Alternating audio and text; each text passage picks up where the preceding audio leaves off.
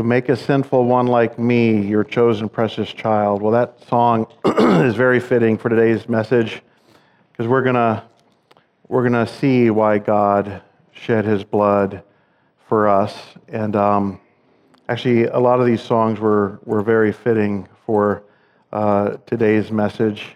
And again, it's just providential when a lot of times sometimes we don't communicate, who's doing the music and the message, what the message is, but they all seem to come together. Have you ever woken up with a bad attitude? Like somehow you wake up and you just don't feel happy, I guess. Or maybe you didn't wake up with it, but once the day gets going, your mind starts to run away with thoughts of all the things that are going a certain way, and that certain way is not the way you were wanting them to go. And to make matters even worse, then your brain starts to remind you that many of the things that aren't going right are because of the bad decisions that you made. And I'll admit that happens more often to me than I want to admit. But that happened to me yesterday. I knew that yesterday I had to spend the whole day to get ready to prepare for this message, and my mind was just racing with these thoughts of like things aren't going the way I want them to go, and I just had this like unsettled anxiety in my heart. And then on top of that, I went to get the mail and started, I don't know why. I mean, there were some bills there, and I don't know why I opened them, but I opened them, and one of them was the gas bill, and I think you know what I'm talking about when you opened your gas bill. I mean, I think gas companies raised the price of gas about double what it was last year. So that made matters even worse. And so then I just had to stop and take a walk. And this is something that I do, and I hope that you all have a plan for when that happens to you. But I just take a walk and talk with the Lord. And, I was like, I cannot come back home until God gives me peace, because I cannot even think about preparing a message until God settles my anxious heart and I'm back focused on Him. So, so He did that, and God sets all things right, and so that was great. But I say that because we're going to talk about trials, temptations, suffering today, and we talked a little last week about how because of sin, we're broken people living among broken people in a broken world. And if we live in an imperfect world with imperfect people, we can't be naive to the fact that suffering will be a part of this life. We know full well that suffering is an inescapable part of being human, and yet there are still times that we have a hard time making sense of it. Sometimes the emotions, the emotion of pain that we feel in going through suffering can blur our vision. It can confuse our minds, and it can even shake our faith. Some people, it shakes their faith to the point of they give up their faith altogether. The New Testament consistently connects the sufferings, though, that we endure to God's overall plan of redemption. It's a strategic part of how God is redeeming us, His people. In fact, it is through suffering and death that we'll see this morning that God the Son, Jesus Himself, enters our pain and delivers us from it forever in the end. So last week we left off with Hebrews 2:9, which said this: "But we see Him who for a little while was made lower than the angels, namely Jesus, crowned with glory and honor because of the suffering of death, so that by the grace of God He might taste death for everyone." So the author of Hebrews is now going to take this suffering theme and run with it to the end of the chapter. And It's important for our endurance and to our faith remaining unshaken and to our remaining holding fast to Christ that we understand the level of connection that we have with Jesus in suffering.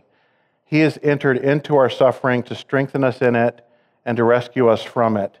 I'm sure that most of you at one time or another have either been on the giving end or the receiving end of entering into the suffering of another and experiencing it in order to help them through it. Or you have been the recipient of a dear friend entering into your own suffering. You know, as you've experienced those things, you know that that kind of love is powerful because it involves the commitment to sometimes even have to experience some of the pain ourselves as we walk side by side with those that we love. Well, that's the kind of committed love that God has shown to us, and we will see that in this passage this morning. So we're going to look at three things from today's passage that explain how God has chosen to use the vehicle of suffering to connect us to Jesus. First, we will look at how he made us his children through Jesus' suffering. Then we'll see that he has delivered us from death through Jesus' suffering. And finally, we will see that Jesus is now our merciful and faithful high priest through his suffering. And because of that, he walks with us and gives us strength in our suffering. So let's first consider how we have become children of God through his suffering. We see this in verses 10 and 11, which says this: "For it was fitting that he, that is God, for whom and by whom all things exist, in bringing many sons to glory, should make the founder of their salvation, that is Jesus, perfect through suffering. For he who sanctifies and those who are sanctified all have one source. That is why he, being Jesus, is not ashamed to call them brothers, saying, 'I will tell of your name to my brothers. In the midst of the congregation, I will sing your praise.'" Now, when the writer of Hebrews says it was fitting, what he means there is he's saying it was appropriate. And the one he's speaking about is God himself. He's saying it was appropriate for God to make Jesus perfect through suffering. And when it talks about him being made perfect, that is Jesus, that word perfect doesn't mean sinless. It's talking about, it's the word teleos in the Greek, which really means like the end of a goal, or the idea of reaching a goal or finishing something or seeing something through to completion. It's not that Jesus was made sinless through his suffering because he's already sinless. It's speaking about Jesus reaching the goal of becoming the Savior of the world and becoming exactly what we all needed to fulfill God's purpose for him. So that was the purpose of God's plan for him. And I would dare say that we don't often think of the trials and sufferings that we go through in our lives as part of a master plan of God. At least maybe not initially. Something happens in the course of a day, and my typical reaction is, and not thinking like, hey, this is part of God's master plan. But in the same way that Jesus trailblazed the way for us to follow him to glory and achieve the goal of God fulfilling his purpose in him, he had to suffer. And in the same way, we will suffer. Jesus achieved the goal by going through the experiences of suffering that God had planned for him. And in the end, he achieved the goal, as it says here, of bringing many sons to glory. So through Jesus, God created sons and daughters of God, ones who have been born again with new life in Christ. And God changes the very disposition of our hearts. Now, when you think of that, that's just a phenomenal thing if you think about it, because we are sinners by birth and by choice, and the Bible says we are dead in our sins. So what's in our DNA is to sin and rebel against God. But through Jesus, he causes us to be born again, to become children of God who now bear his characteristics. He gives us the Spirit of God to do this work. And so the saving work of Jesus produced many sons and daughters of God. Verse 11 goes on to talk about our sanctification, said, "For he who sanctifies and those who are sanctified all have one source." Sometimes as children of God, we can get all intellectual in our thinking about, especially, what is God's will for my life? There's been multiple books written, this, God's will for your life. And I don't know that we're going to know everything about God's will, but I can tell you that there are a number of things that we do know about God's will because he flat out tells us in his word, right? And here's one of them, your sanctification. It says in 1 Thessalonians 4:3, "For this is the will of God, your sanctification." So, instead of like thinking all of these intellectual things, what is God's will? What does he want me to do? There's just a number of verses that just flat out declare this is the will of God. Sometimes I'm afraid that people will come to church and then, whenever we're talking up here, and sometimes I'm sitting out there, I'll hear a big word from the pulpit and, like sanctification, right? And then people will go away like, I don't even know what they're talking about. So sometimes like we use words that like I feel like we need to explain. And so I really like this definition from this theologian, F.F. Bruce, which is true, and I'm going to read it to you. But then I'm going to read another definition of sanctification that I came across that kind of almost brings it down a little bit more, maybe to our level or to elementary level. But F.F. Bruce said this about sanctification. Sanctification is glory begun, and glory is sanctification complete. And I really like that because I think that's true. But another definition I heard about sanctification, like I said, kind of brings it down to more an elementary level, is this. Sanctification is God's will for you to be set apart as a proof of your salvation that is both progressive and practical in your life. So God started this process of sanctification when he infused you with his life at the point you were born again by believing the gospel. And at that point, we were set apart. We have been adopted into God's family as sons and daughters, and now he is working in us to become more and more like Jesus. Philippians 1:6 really sums it up very concisely, and that says this, "He who began a good work in you will be faithful to complete it."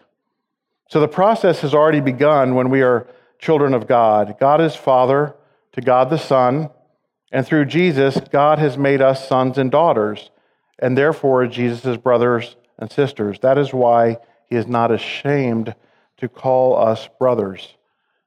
Verses 11 and 12 together then, I'll read them again, go like this. "For he who sanctifies and those who are sanctified all have one source. That is why he is not ashamed to call them brothers, saying, I will tell of your name to my brothers. In the midst of the congregation, I will sing your praise." Now, the writer of Hebrews here is quoting a quote from Psalm 22. And that psalm starts with, my God, why have you forsaken me?" Which primarily is a psalm about suffering. It's a psalm of David who's speaking about suffering, and Jesus even quotes this from the cross. Jesus is the ultimate suffering servant of the Lord, and by putting this reference to his brothers in the mouth of Jesus, which comes later in the psalm, the writer of Hebrews makes clear that Jesus' suffering has deep meaning, and it was not in vain. So through suffering, he brought us into sonship with God, and through suffering, he made us his brothers and his sisters. The parallelism here is that the brothers in the congregation, the church, are the same people. We're the same people. So born-again members of the church are brothers and sisters of Jesus, God's Son. Now you want to think about that as you look into the faces of the people around you. Think about that as you look into the mirror in the morning, getting ready for the day, that you are a child of God, that in this local body of Christ that we call Liberty Hills Bible Church, you are interacting with those who are sons and daughters of the King of Kings. And as we participate in each other's lives in this local body, we should participate in a way that acknowledges and that is consistent with that. Oftentimes, many of the problems that happen in churches is that, in terms of relationships especially, is that someone has forgotten who we actually are. And yet, as we recognize ourselves as children of the Heavenly Father, we should treat one another as part of the family. And that's why there ought to be an affection for our brothers and sisters in Christ. So after citing words from David in verse 12, the author of Hebrews turns to the book of Isaiah and quotes from chapter 8 in the book of Isaiah from verse 13. And again, I will put my trust in him. And again, behold, I and the children God has given me. My mouth's getting dry, so I'm going to get some water. But I'm going to give you a pop quiz. I'm sure many of you have read through Hebrews before, and you go and you get to this part where the author of Hebrews just starts quoting these Old Testament verses. Have you read this before and you're just like, I have no idea what he's talking about? I mean, just be honest. I'll be honest if you're not. Every time up until I had to prepare for this message, I had no idea what he's talking about. Okay? I just read those things and go like, okay, but then I just move on to something that makes sense to me. So I did look into it, and you all might know because you might have one of those great, study Bibles that has the notes at the bottom that tell you exactly what it means. So we'll see if what I say might line up with something that you already know. But to understand what he's talking about, the people, and this writer obviously believes that these people know the Old Testament scriptures pretty well, and that's why he quotes them to them so many times. But the people would have had to know, first of all, that he was quoting from the book of Isaiah, because he doesn't say it. And then they would have had to know some context about the book of Isaiah. So Isaiah prophesied primarily regarding salvation, but the king at the time and the people paid him no attention. But nonetheless, he vowed to maintain his trust in God to fulfill his saving promises. You could call Isaiah the evangelist for his generation to Israel. Then when he is talking about, I and the children God has given me, Isaiah completes that sentence. You have to go back to Isaiah 8 to see this. The actual phrase continues, says, I and the children God has given me are signs and wonders in Israel from the Lord of hosts who dwells in Mount Zion. And I don't know if you knew this, but, and actually I didn't, like I said, until just, a couple days ago. The names of Isaiah and his children actually he gave them names that declared the truth about God to an unbelieving generation. In fact, Isaiah's name means Yahweh is salvation. And I'm not going to start reading the names of Isaiah's children because Meir Bahal, Shabaz, or whatever. Just lots of different names. But they were, in essence, he's declaring the character of God and his faithfulness through the names of his children. And the meaning of the names of Isaiah's children were almost like mini sermons to the people of his day. Well, just as Isaiah's children were living messengers of God's gospel of salvation, so we, who are the children of God, through the saving work of Jesus, are gospel messengers to the world. And we carry that message through our transformed lives. We are being sanctified by the divine power of God himself, and he is changing us so that we might display to the world the way of salvation and the God who brings it. Just like Isaiah's children's names were displaying to their generation certain things. A passage I memorized many years ago is 2 Corinthians 2, 14 through 16. And I highly recommend memorizing it, but I really love the way I memorized it in the New American Standard. But once I memorize a verse, I like reading it in different other translations. And came across this translation in the Phillips translation, and it says it like this: "Thanks be to God who leads us wherever we are on his own triumphant way and makes our knowledge of him spread throughout the world like a lovely perfume. We Christians have the unmistakable scent of Christ, discernible alike to those who are being saved and to those who are heading for death. To the latter, it seems like the very smell of doom. To the former, it has the fragrance of life itself." The reason I love that verse is because if you just think about your life, I mean, if you're a child of God, you are putting out this fragrance, I mean, wherever you are, in your home, in your workplace, in your neighborhood, wherever you are, and before your children, before your family and friends. And it's an unmistakable scent of Christ. It says, discernible alike to those who are being saved and to those who are heading for death. So that's why that verse means so much to me, because it really, your life has purpose, your life has meaning, and as you're walking through, you are giving off, this fragrance. So if you are a follower of Jesus, it would do you well every morning when you wake up and as you go through your day to keep reminding yourself that you're a son or a daughter of the God of the universe.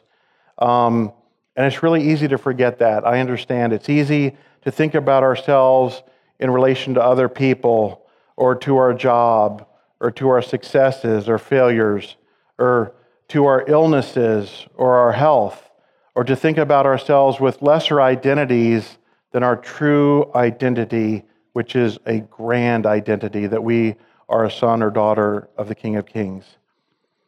If you think about the close relationship that Jesus showed that he had with his Father, you just look at his prayers, you look at how he relied on God the Father and talked about God.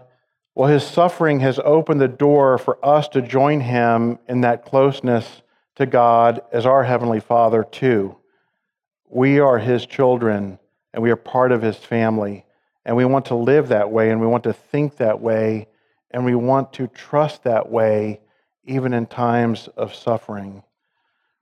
I just want to close this first section by emphatically saying that trials and suffering in our lives is not a mistake, and it's not happenstance. It was not in Jesus' life. It was part of God's master plan, and it's not in our lives. It's part of God's master plan in our lives to make us who we need to be on this earth for the people around us. Listen as I share these lyrics from a song that expresses this truth. We might sing this song someday, because I thought about the lyrics of this verse just yesterday. It's called "Rejoice in the Lord." Some of you might be familiar with it. And these lyrics are just so true. God never moves without purpose or plan when trying his servant and molding a man. Give thanks to the Lord, though your testing seems long. In darkness, he gives a song. Oh, rejoice in the Lord, he makes no mistake. He knows the end of each path that I take. For when I am tried and purified, I shall come forth as gold. I could not see through the shadows ahead. I like this phrase right here, when we can't see through the shadows ahead. So I looked at the cross of my Savior instead. I bowed to the will of the Master that day. Then peace came and tears fled away. The example I shared at the beginning, the story I shared at the beginning, that's what I did yesterday. And peace came, and my anxiety fled away. Now I can see testing comes from above. God strengthens his children and purges in love. My Father knows best, and I trust in his care. Through purging, more fruit I will bear. Oh, rejoice in the Lord, he makes no mistake. He knows the end of each path that I take. For when I am tried and purified, I shall come forth as gold. What's interesting is the the words of the song says, God strengthens his children and purges in love. And that word purges, I never really knew what it meant, but so at my workplace, we do a lot of purging, okay? So if you think of like this container here, and let's just say there's some electronics inside that you want to last for 30 years, right? You need to get out all the air in this bottle so that things don't oxidize over time. So we purge, we backfill, we purge out the air and we backfill it with helium, a gas like helium, an inert gas, so that those electronics are always sitting in a gas that is not going to harm them. So purging is like God's process of getting out the bad and filling with the good. And if you think of, the sanctification process, you can just think of God wants us to become more and more like Christ. This is why there's this purging process, because he's trying to pump out the bad and backfill with us to become more and more like Jesus. The second thing that we learn from this passage is he delivered us from death through his suffering. And, the first song we sang, Death Was Arrested, just nailed this point. In verses 14 and 15, it says this: "Since therefore the children share in flesh and blood, he himself likewise partook of the same things, that through death he might destroy the one who has the power of death, that is, the devil, and deliver all those who through fear of death were subject to lifelong slavery." What it's saying is that since we who have been made children of God are flesh and blood, if God the Son is going to be connected with us, he has to take on flesh and blood too. Jesus can't just appear to be human. He must be human in every way. He must be born and he must die, for that's what all of us humans are going to experience. I think it's interesting to look at the story here about how God did this. God created all things. He created creativity. He created story, and I'm using that as a noun. He created story. I don't know about you, but I feel like the best movies, right, are the ones where the main character is just doing their thing, and then all of a sudden, things take a turn for the worst, and it appears that all is lost, and their back is against the wall, okay? Then, boom, things take another turn, and the main character saves the day. That storyline is very common in a lot of movies, okay? Well, God created the creativity that mankind has, and that story just resonates with humans. Well, that is the story that God created with Jesus. The paradox in God's plan of salvation for us is that Jesus experienced death in order to neutralize death. It's like it took the devil by surprise. It looked as if death had won and Jesus had lost, along with everyone who was trusting in him as the promised Savior, but just the opposite was true. To conquer death at the tomb, Jesus first had to die at the cross. His apparent defeat was a necessary path to victory. And that's what verses 14 and 15 are teaching us, that through death, Jesus might destroy the one who has the power of death, that is the devil, and deliver all those who through fear of death, as it says, were subject to lifelong slavery. I think slavery to what? In the context here, I'm thinking slavery to fear of dying, maybe. Or maybe there's other things too. But people fear death, not just because they are afraid of the experience of dying. I don't know anybody who is looking forward to that. We don't know how the end is going to come for any of us in this room. So that's a little bit, there's some apprehension there. But if you are a child of God, we are free from Satan's accusations to shame us of guilt and to cause us to be terrorized by the God of justice. And we absolutely should no longer fear death from that aspect. We sang In Christ Alone last week, and it had these words, no guilt in life, no fear in death. Why?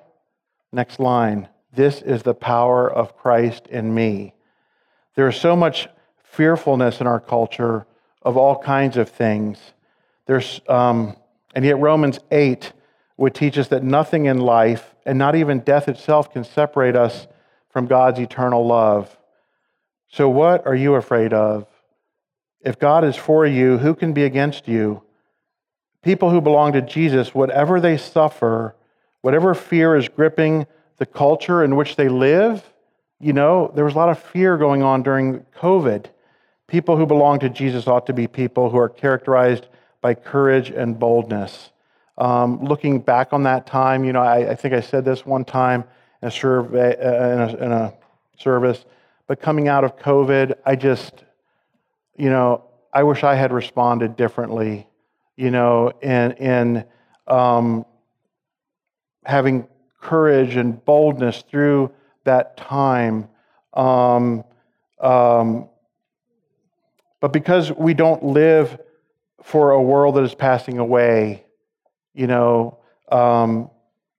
can have courage and boldness in tough times. We are citizens and heirs of a forever kingdom that is reserved in heaven for us and can never fade away. In fact, I want to share the verse in 1 Peter. David and I were talking this week, and this verse came up. Again, another great verse to memorize, to just give you hope. 1 Peter 1, 3 and 4 says this, Blessed be the God and Father of our Lord Jesus Christ. According to his great mercy, he has caused us to be born again to a living hope through the resurrection of Jesus Christ from the dead to an inheritance that is imperishable, undefiled, and unfading, kept in heaven for you. Jesus neutralized the power of Satan's accusations by wiping clean the sin record of every person who relies on Jesus to save them. He removed death's legal claim on us. So with no crimes on the books, there could be no death sentence. And with no death sentence, fear should melt away and be replaced with the expectant joy of living forever with the people of God in the presence of God. Death could not hold Jesus, and if we are in Jesus, death cannot hold us. And again, it's interesting that no collaboration, but the verse David came up with in one of the readings was from 1 Corinthians 15. It's not the same passage, but it does come from 1 Corinthians 15 that I'm going to read from verses 20 through 22, and it says this, But in fact, Christ has been raised from the dead, the first fruits of those who have fallen asleep. For as by a man came death, by a man has come also the resurrection of the dead. I like it says, by a man came also the resurrection of the dead. That was Jesus Christ, the God-man. For as in Adam all die, so also in Christ shall all be made alive. Now, first fruits are just the first part of the harvest. You go out and you get the first, things off the tree. But what that means is more harvest is coming. And we are the more of that harvest. Why do they call it falling asleep? Because death isn't permanent. That's a typical term used in the New Testament. That's why Paul wrote to Timothy in the book of 2 Timothy, which Paul knew was near the end of his life. Our Savior Christ Jesus has abolished death and brought life and immortality to light through the gospel. Why is the gospel called good news? Because death doesn't win. Every person we ever know, right? If we're just thinking logically here on the earth, every person we ever know, we end up saying goodbye to. So it looks like death wins every time, does it not? But the gospel says no, death doesn't win. So if you think of loved ones you know were trusting in the Lord Jesus Christ to save them, like I said last week, last breath here, first breath in heaven. Christ has defeated death, and if you're in Christ, you'll defeat death too. And obviously, I stole that phrase from someone, last breath here, first breath in heaven. But like when I die on my dying bed, or however it happens, I mean, I want family members to know, like, he just closed his eyes here. Next time he opens them, they're in heaven. Took his last breath here, but split second later, next breath in heaven. You know, I mean, there is no like pining away over this body that's there. You know, we go to viewings and things, and I understand how we do that to help through the grieving process, but there's nothing there. You know, I mean, if you're a believer, it's just a body. You know, and so there's just, I can't remember. Well, I won't find it. But the verse that Paul uses in Thessalonians, where he's encouraging those about not being fearful of death, it's just very encouraging. Kind of like, I think it's something about like, why are you sorrowful or something? Or we don't need to be sorrowful because of these things that we're just talking about. But I'll go to number 3. The third thing that I said we should see today is that Jesus became our merciful high priest through his suffering. So we're here in verse 16 now of Hebrews 2. So we're almost near the end. 3 verses left. For surely it is not angels that he helps, but he helps the offspring of Abraham. Therefore, he had to be made like his brothers in every respect, so that he might become a merciful and faithful high priest in the service of God to make propitiation for the sins of the people. We'll talk about propitiation again. That's another one of those big words, churchy words, right? You know, biblical words, but we'll explain it. God the Son did not become an angel. Okay, he became a human being. It's interesting if you see the account in Luke where Jesus was suffering, right? And he was praying, and it says he was praying drops of blood. It said that an angel came and strengthened him, and which is really interesting because God gave him help through an angel, but it wasn't like the angel came down and said, like, okay, we'll call it all off. It's all good. Suffering's over. Let's, move on to happiness and rainbows and butterflies. The angel was there to strengthen him in the suffering, to strengthen him through the suffering. But Jesus did not become an angel. He became a human being. And so we have Jesus who can come by our side, and it's human beings that he is helping, in particular, the children of Abraham, according to this verse. Now, Abraham is the father not just of the Hebrew people, he is the father of the people of faith, which includes you and me. So we are also children of Abraham.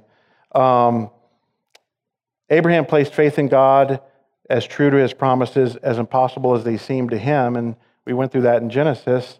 I mean, think about God giving you a promise and not fulfilling it for 10 years, 15 years. I mean, I think we'd have trouble if God gave us a promise and it took longer than 6 months. We'd start to doubt.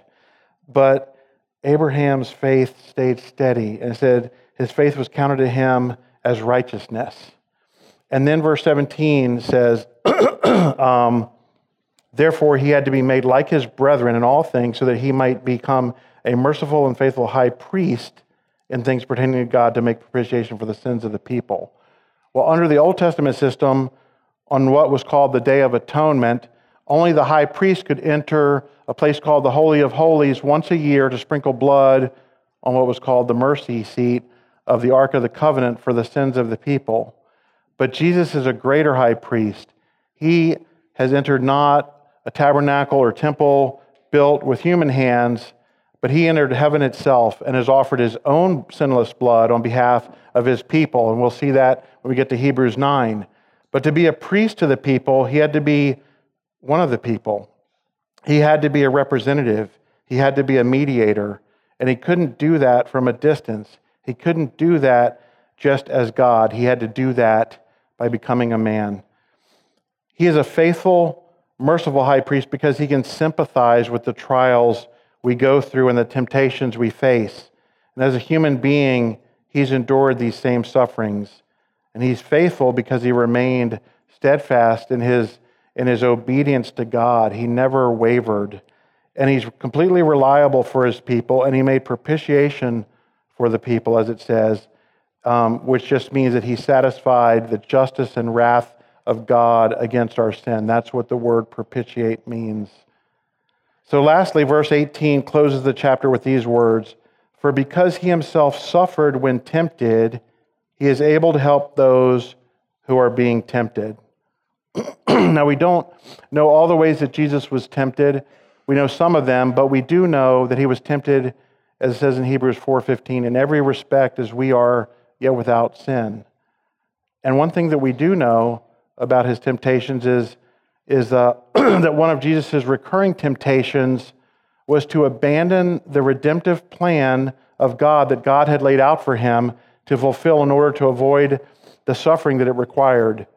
And I think that's key, and I'll get to that in a minute. But you know that when he was in the wilderness, Satan called him to worship him in order to have the kingdoms of the world now instead of waiting for them. So Satan was tempting him to give up the redemptive plan that God had called him to. His family, according to Mark 3, tried to pull him away from ministry, thinking he was losing his sanity. His own brothers didn't believe in him before the resurrection, and they were trying to get him to come to Judea so that he would gain a greater following by doing miracles there. But they were thinking more in terms of political advancement and popularity.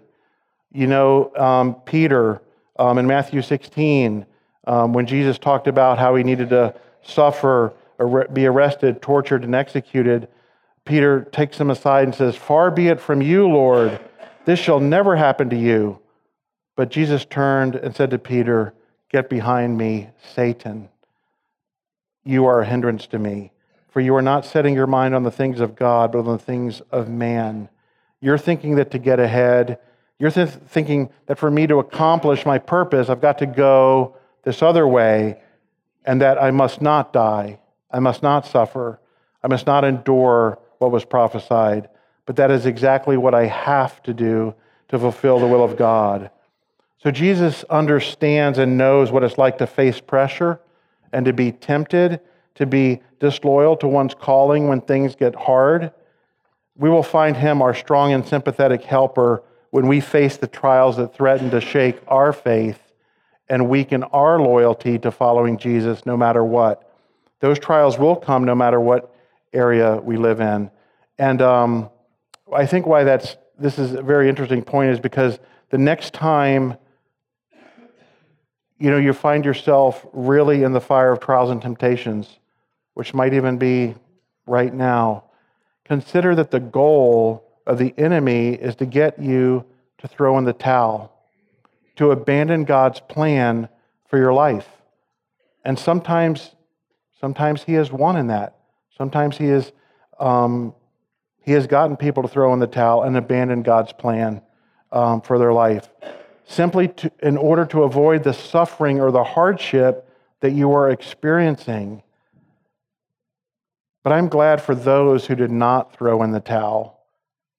But now I can lean on them in my valleys of darkness, because those who have been through the same deep trials that we encounter often turn out to be our greatest encouragers as we walk through valleys of deep darkness. And I know that you all have experienced that. Even in this little community, God has taken different ones through different valleys of darkness, and you've walked through it. He's walked through those valleys with you. And because of that, you have been the recipient of God's comfort, and you have been able to comfort others because of that. But never forget this. Even if that's not the case, and I used to think sometimes like, boy, no one's ever gone through this thing that I'm going through. Just I'm the only one. Um, that's something that Satan really wants to get us to believe. Okay, but we should never forget this: that no one is as powerful, wise, and compassionate as Christ Himself. Okay, even if we don't have someone right next to us in our life that's been through the same exact thing, Christ understands. His loyalty with us in our trials and temptations is indisputable. We can lean hard on Him through whatever we're facing. Because as it says in the word here, Jesus intercedes for us, Jesus sympathizes with us, and Jesus is there for us. We are not alone. So resist the temptation of the enemy to believe that you are alone. That's not reality. It might be the way you feel, but it's not the way things are. Jesus is our brother. He made us children of God through His suffering. He delivered us from death through His suffering. He became our merciful high priest through His suffering. This is the power of the cross. Let's pray. Dear God, I'm just, sometimes,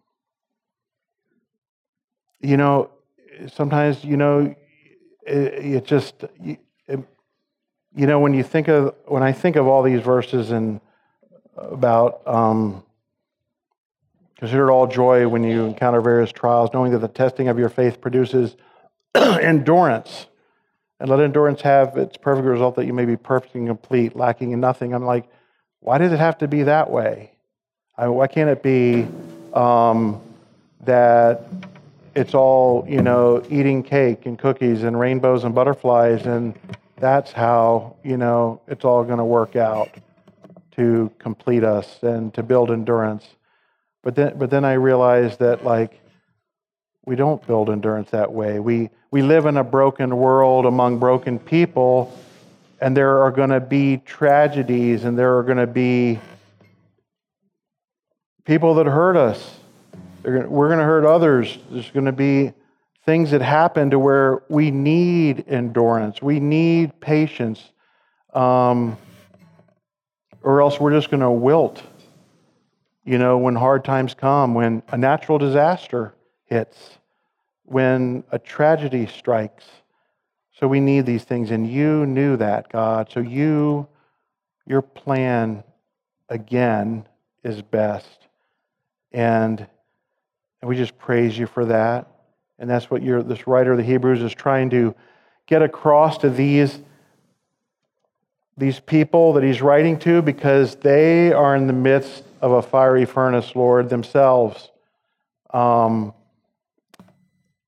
they need to hear these words, that you've been there and that you will be there with them through that. And it's all because of what you did on the cross. We thank you for that in Jesus' name. Amen.